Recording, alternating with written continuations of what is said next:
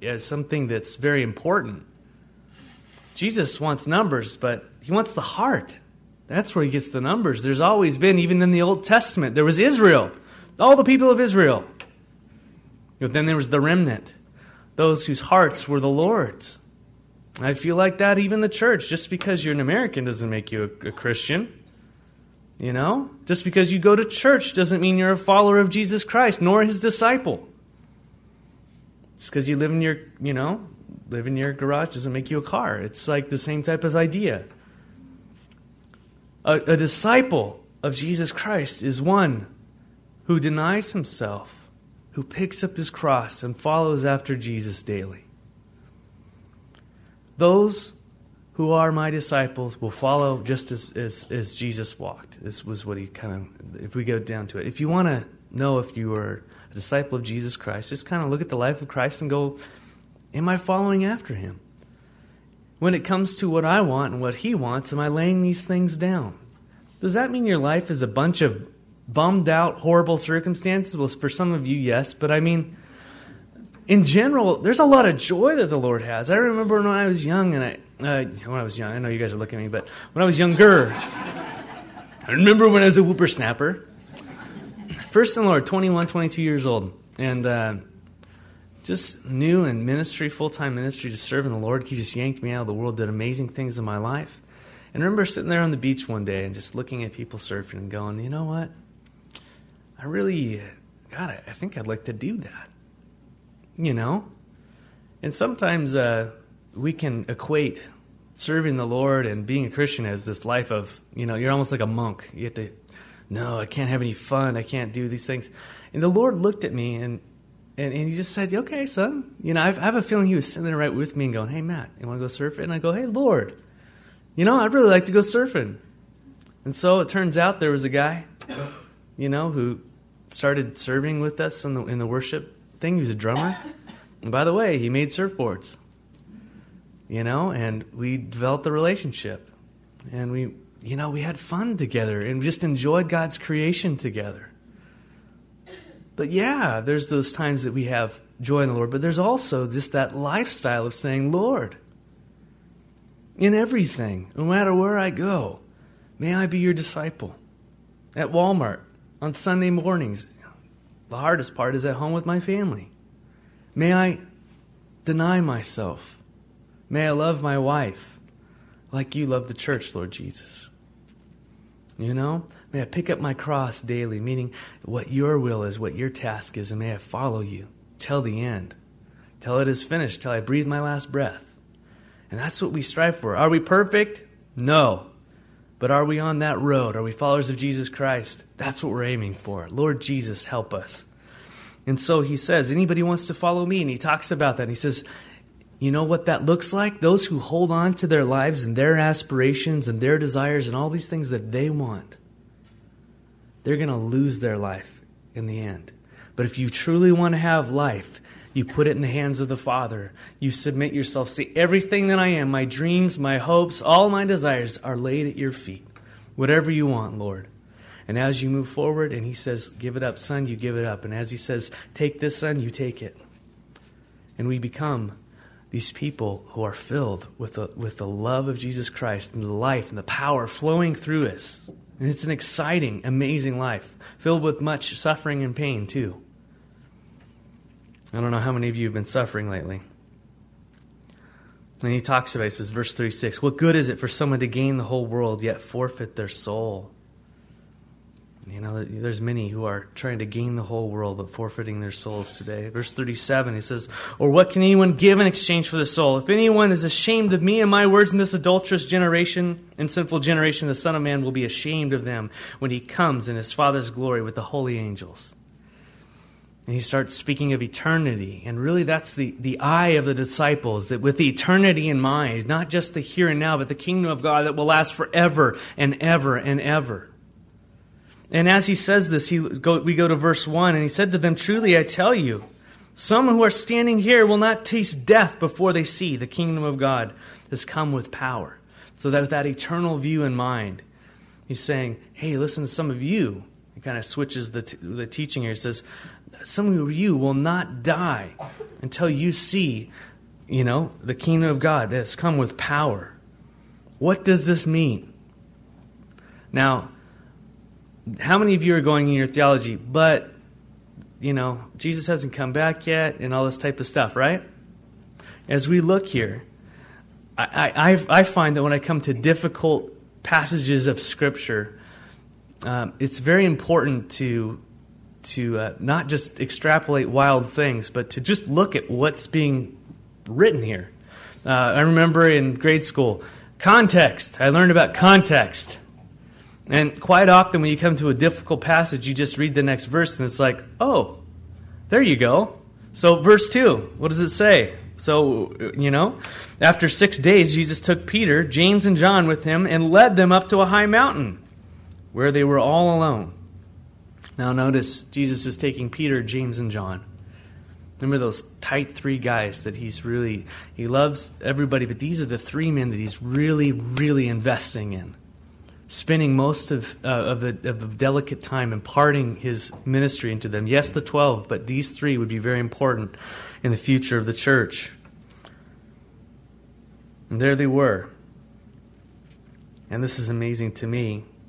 As they took him up in the mountain, he says that his clothes became dazzling white, whiter than anyone in the world could bleach them, any launderer could make them. And I know my wife's going, what does that look like?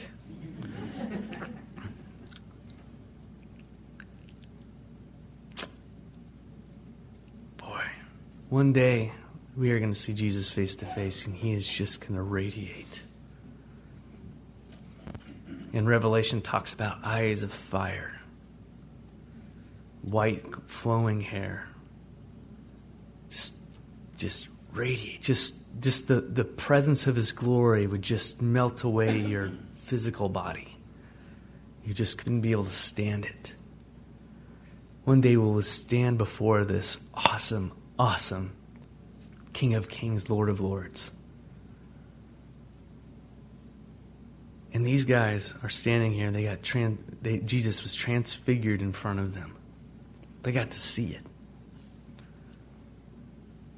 And I don't know about you, but I would just be blown away. And then on top of it, it says, and there, before them were Elijah and Moses to boot, who were talking with Jesus. And the other Gospels will say that they were talking about the things that were to come, the cross, his mission, what he was headed for. But Peter, Lord bless him, said, Rabbi, it is good to be here, period. No, continue. Let us set up 3 shelters, one for you, one for Moses, one for Elijah. He didn't know what to say. They were so frightened. They're in the presence of just God, and his glory and his splendor was there. And he saw, Moses and Elijah, these people that were just larger than life to them in this culture. They're just amazed and blown away. And Jesus, this is good that we're here. Let's set up 3 little worship centers for him. And sadly, to this day, that's what happens. Every time over in the Middle East something happens, there's a little shrine that's erected to someone. When something interesting happens, you've got a shrine to every single prophet. You've got a shrine to every single, act of God that ever happened. Poor Peter. Whoops. It's good to be here. Sometimes it's better to let people think you're a fool than to open your mouth and, dispel all doubts. It's okay to say nothing in moments like this. My wife, I think, Christine, she's a very contemplative person. She's, I often ask her, come on, give me the answer. Give me the answer. Come on. She's just thinking, I'm very contemplative as well, After I say something, I Marcus, this is all, yep. No, just kidding. But I am, I really, what did I just say? What are the ramifications? Did I just, start Operation Pandora's Box or something? It's just like, oh no. Then I start thinking, Captain Foot and Mouth there. So I relate with Peter a lot. But when God starts to move, and we'll experience this in worship and in situations, what is always horrible is when God really starts to move, and then all of a sudden, we get in the way. And we put the focus on a person, or I put the focus on me because I'm giddy, because I sense God's doing something, I start talking too much or what have you. It happens to all of us. But just to learn that, that amazing proverb, be slow to speak and quick to listen. Slow to speak and quick to listen. I have to work on that. How about you? I'm pretty much needing to work on that a lot. It's okay to say nothing. Peter saw Moses and Elijah, and he was just blown away. It's good for us to be here. Let's do something to show our appreciation. Let's worship them all. And then a cloud appeared, verse 7, above them. And a voice came from the cloud. This is my son whom I love. Listen to him. Listen to him. And suddenly, when they looked around, they no longer saw anyone except for Jesus. Moses, a very prominent figure in Jewish history, wrote the first 5 books of the Bible, the Law, the Pentateuch.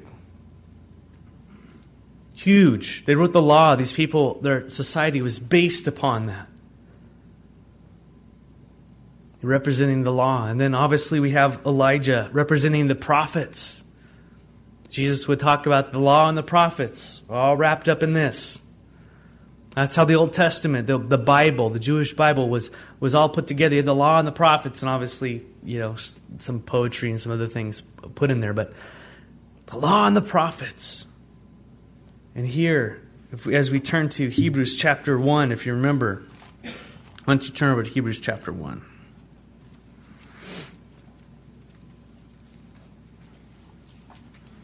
First Timothy, 2 Timothy, Titus, Philemon, Hebrews. Philemon.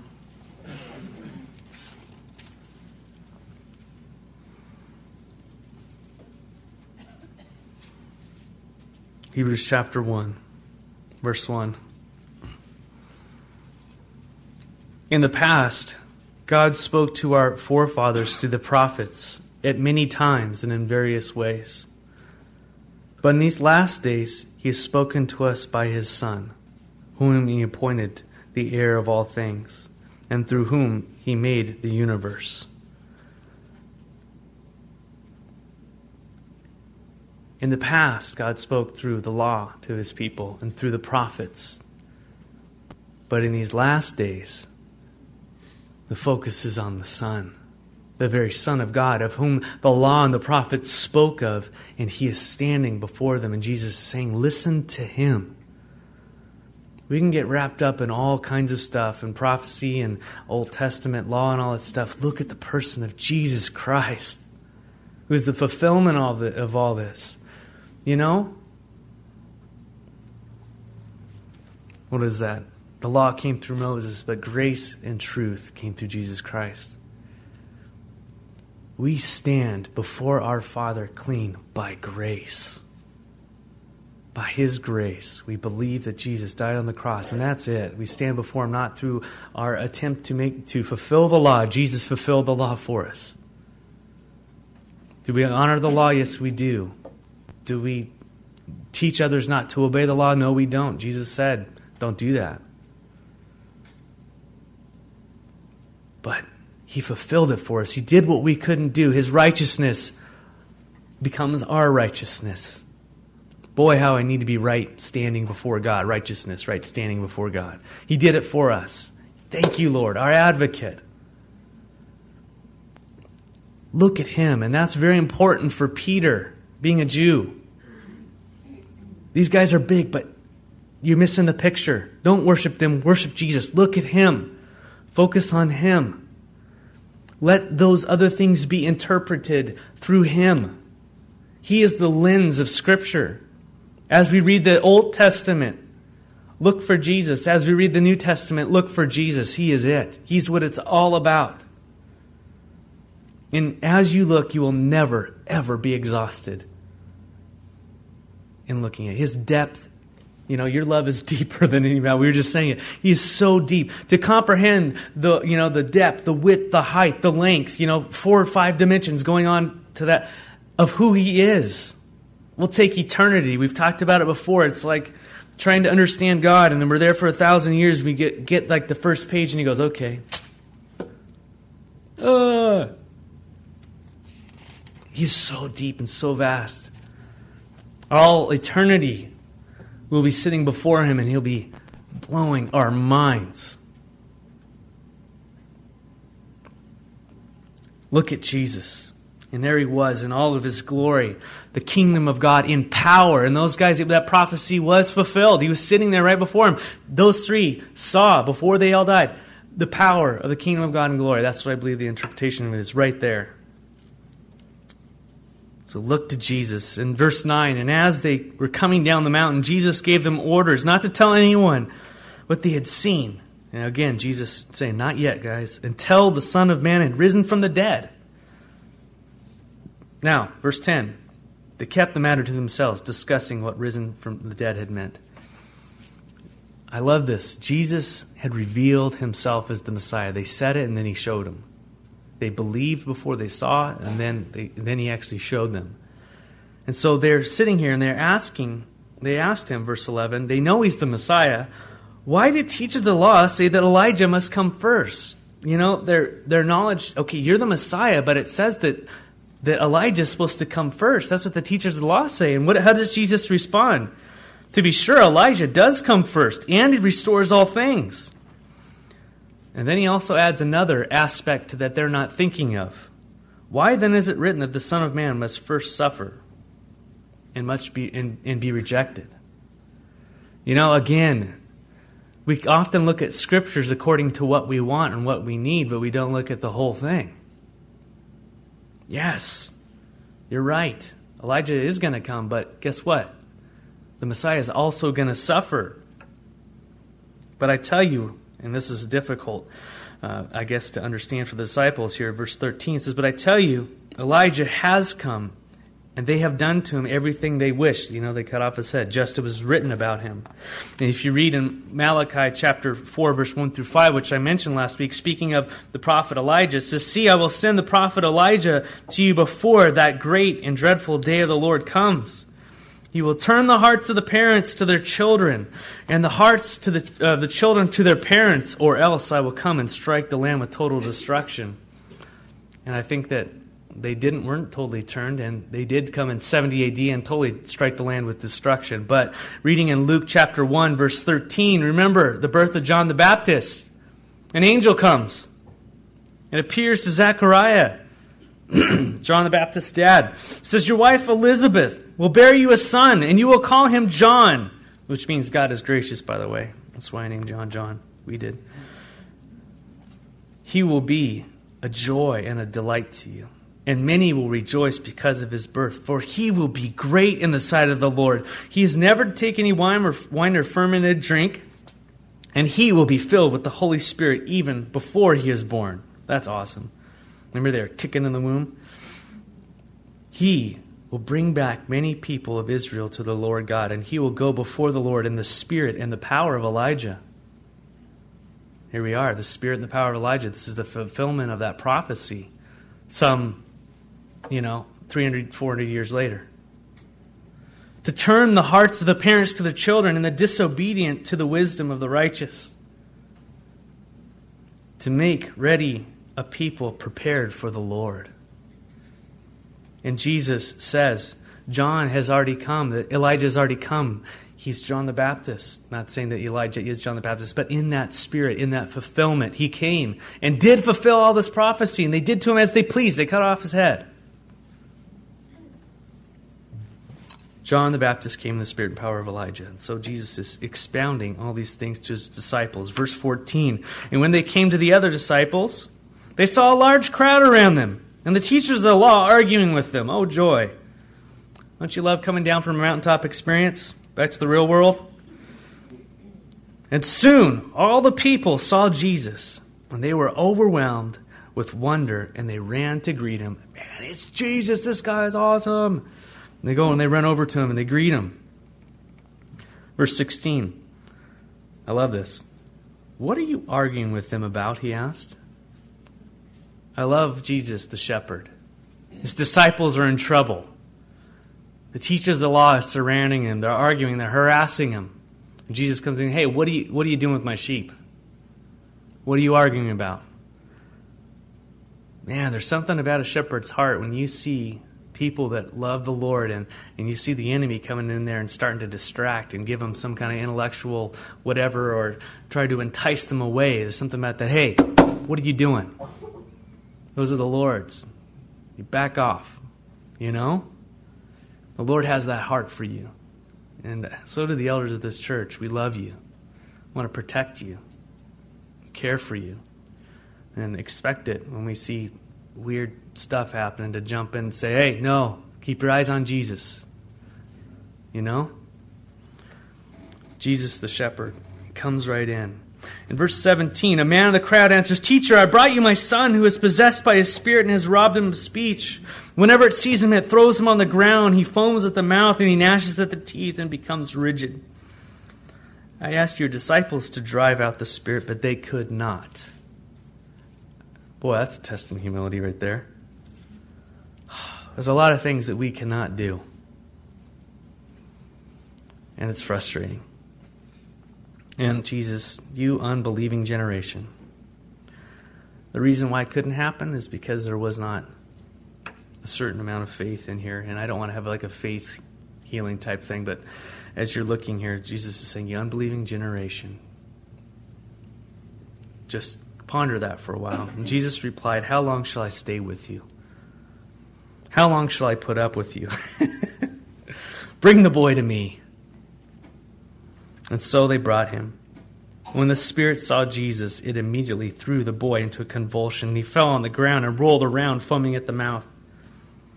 Jesus asked the boy's father, how long has he been like this?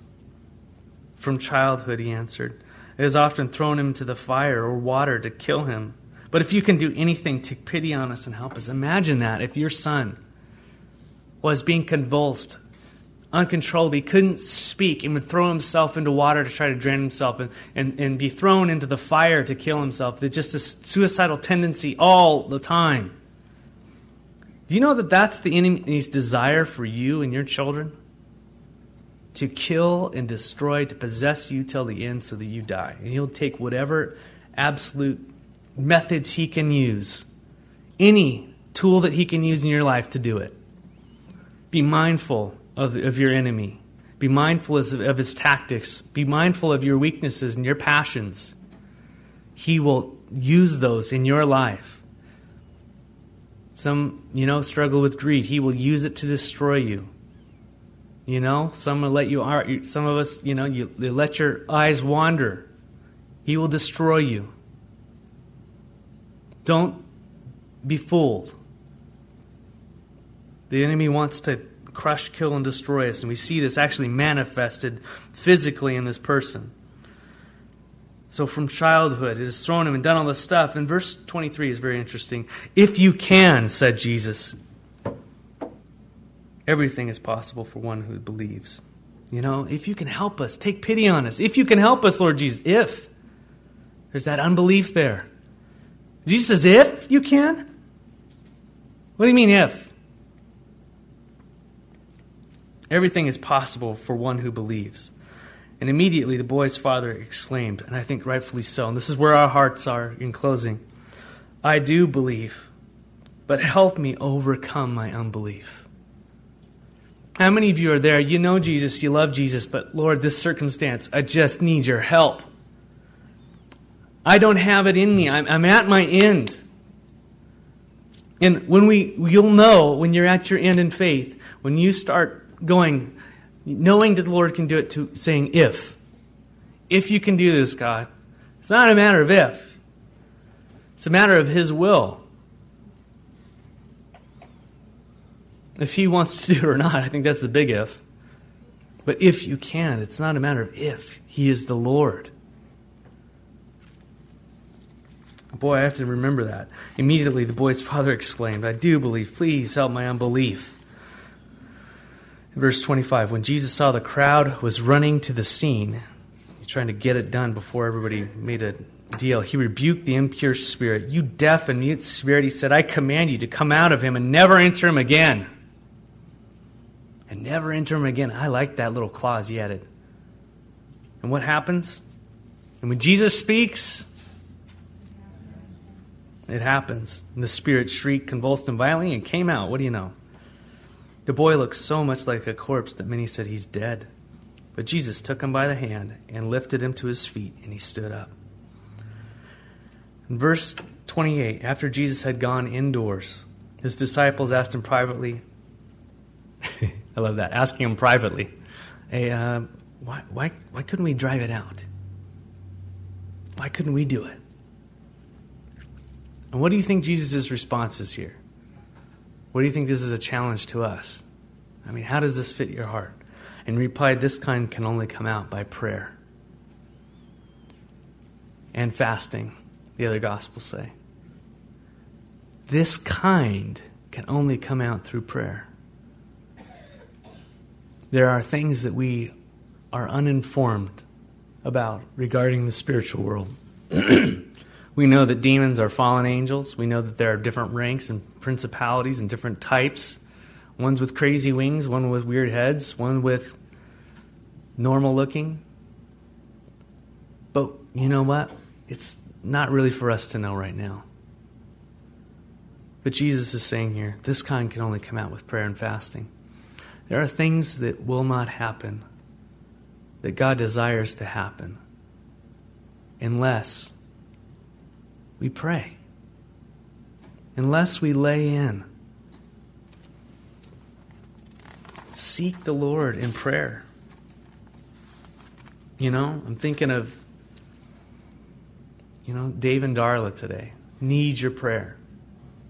We need to lay into the kingdom for them. Dave and Darla lost their daughter on Mount Hood, one of the climbers. And today Dave's being interviewed for possible documentary, but all these emotions are brought back up. There's a war going on there. And God would seek to bring glory out of this situation.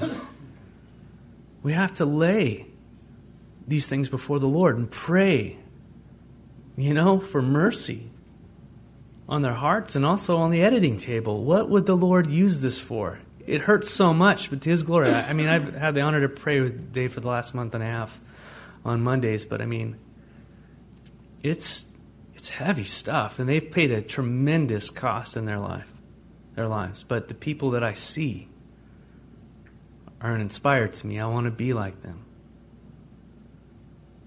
Much suffering, but we need to pray that the Lord's will would be done.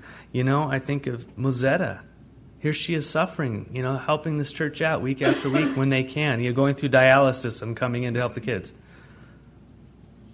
And there's a block in the heart, and she's trying to get a liver, she's trying to live, and we need to pray. Seek the Lord, perhaps fast for them. Deny our flesh. Deny ourselves and pick up our cross and say, Lord, maybe for a while, there's some other insight that you want to give us, but my flesh is in the way. Let me just crucify it for a day or two and just fast and seek a prayer for them. Maybe there's something going on that we can't perceive in our flesh, and the Lord wants to give us, but we won't go forward. Let's press in as disciples, I just, and I don't want to bring it up, but God answers prayer. I'm excited about Karen being here this morning. That's just one example. I'm not going to go into a bunch of it. Man, we're praying and God's hearing some things.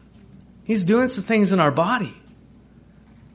I tell you what, the work that He wants to do in this valley will not be accomplished unless we are a people who deny ourselves, pick up our cross and follow Him. And part of that is prayer. Seeking the Lord. How many of you like to pray? Well, you're lucky. I don't. Not often, not in the morning. Definitely not. it's sometimes a I mean, when I pray, I'm rewarded. I love it. But I tell you what, how many of you just like, you know?